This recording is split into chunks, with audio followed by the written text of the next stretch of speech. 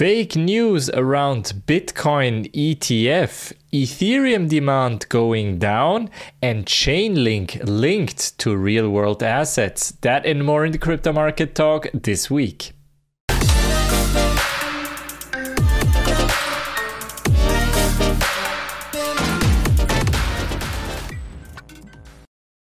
In this week's episode, we will talk about Bitcoin because there have been some fake news floating around Bitcoin.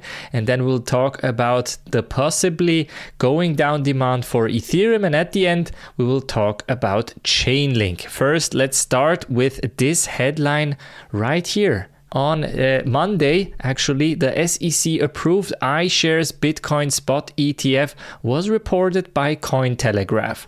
Everyone was asking, where is the source? What's the source? Did it come from Bloomberg? Is it from Reuters? Who exactly said that?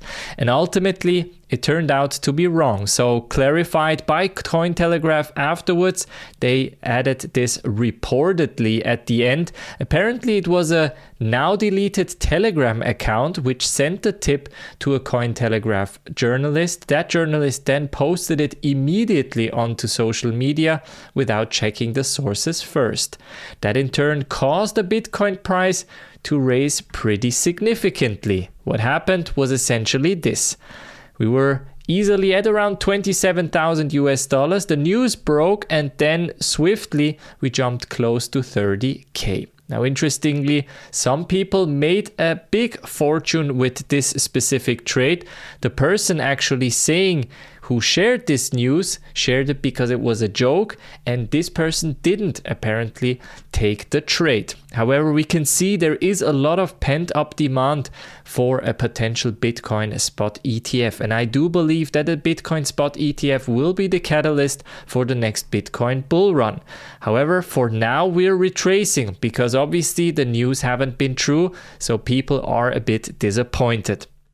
Next up, we can talk about Ethereum as well, because it looks like the demand for Ethereum is going down. How do we know this? Because they cleared out the validator queue, a sign of a weak demand when it comes to staking.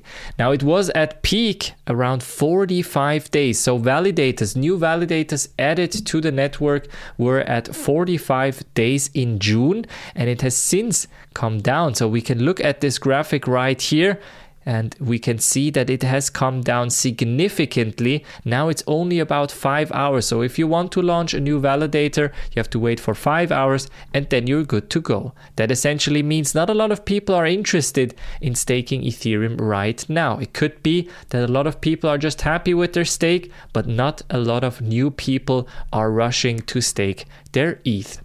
Next up, we also have this interesting news story. Last week, we talked about the Ethereum Foundation cashing out some USDC in order to fund their operations. Now it's a Vitalik Buterin linked wallet, which has been sending around $15 million US for a fund grant, and it looks like it was for an investment for the biotech charity Canro. So they had to actually clarify this because a lot of kind of on-chain analytics companies are looking at the wallets from Vitalik Buterin and other crypto influencers, of course, and as soon as they make a trade or they make a move towards an exchange, a lot of people are watching. When we look at the Ethereum price, however, of course, we've had some jump very similarly to the Bitcoin price, but right now what I'm seeing is this line right here couldn't be broken. So $1,656 US, as we've kind of expected, has held up really nicely. We're now going down a bit more once again, and then ideally once we break this 1,600, we will see probably a bit of higher numbers.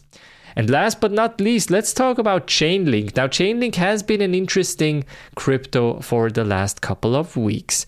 Now, a new research paper has come out from K33 Research suggesting that Chainlink's native token link is the safest bet for investors wanting to capitalize on the growing trend of real-world assets, and specifically real-world asset tokenization. So tokenizing traditional financial assets like private equity and bonds on blockchains can reduce costs and increase transparency. And of course, Chainlink is the perfect infrastructure product for this.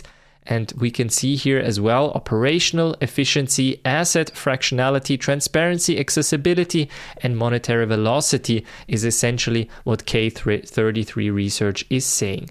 Now that, of course, has built or brought in some additional demand in the last couple of months for Chainlink. Since then, it has corrected down once again, but to be honest, I do expect this to break fairly soon. So this was essentially a range trade for the last almost year and a half.